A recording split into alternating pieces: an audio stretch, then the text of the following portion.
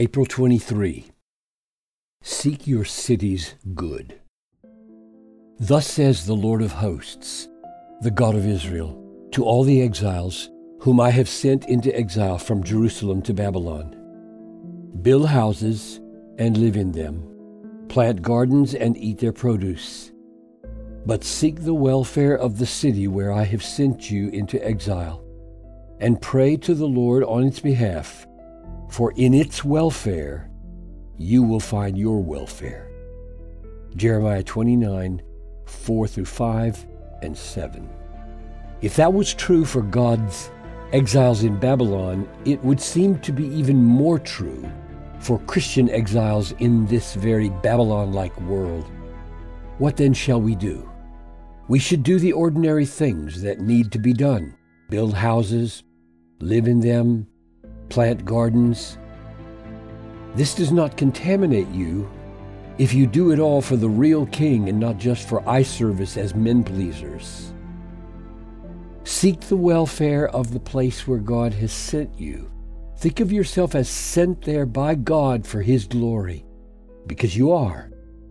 Pray to the Lord on behalf of your city. Ask for great and good things to happen for the city.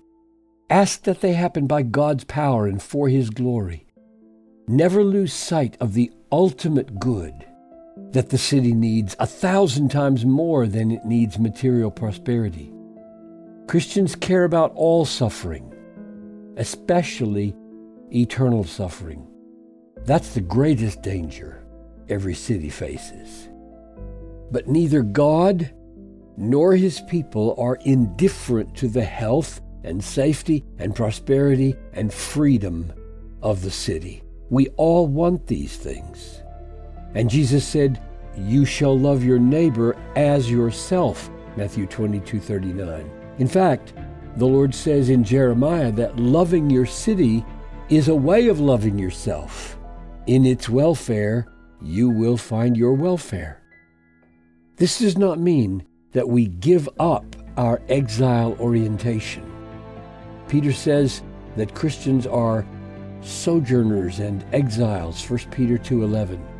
And Paul says our citizenship is in heaven, Philippians 3:20. In fact, we will do most good for this world by keeping a steadfast freedom from its beguiling attractions.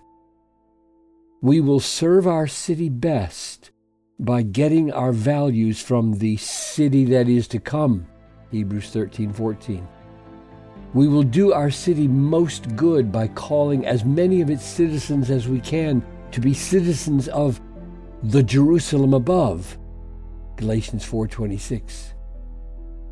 So let's live, let's do so much good, 1 Peter 2:12, that the natives will want to meet our King.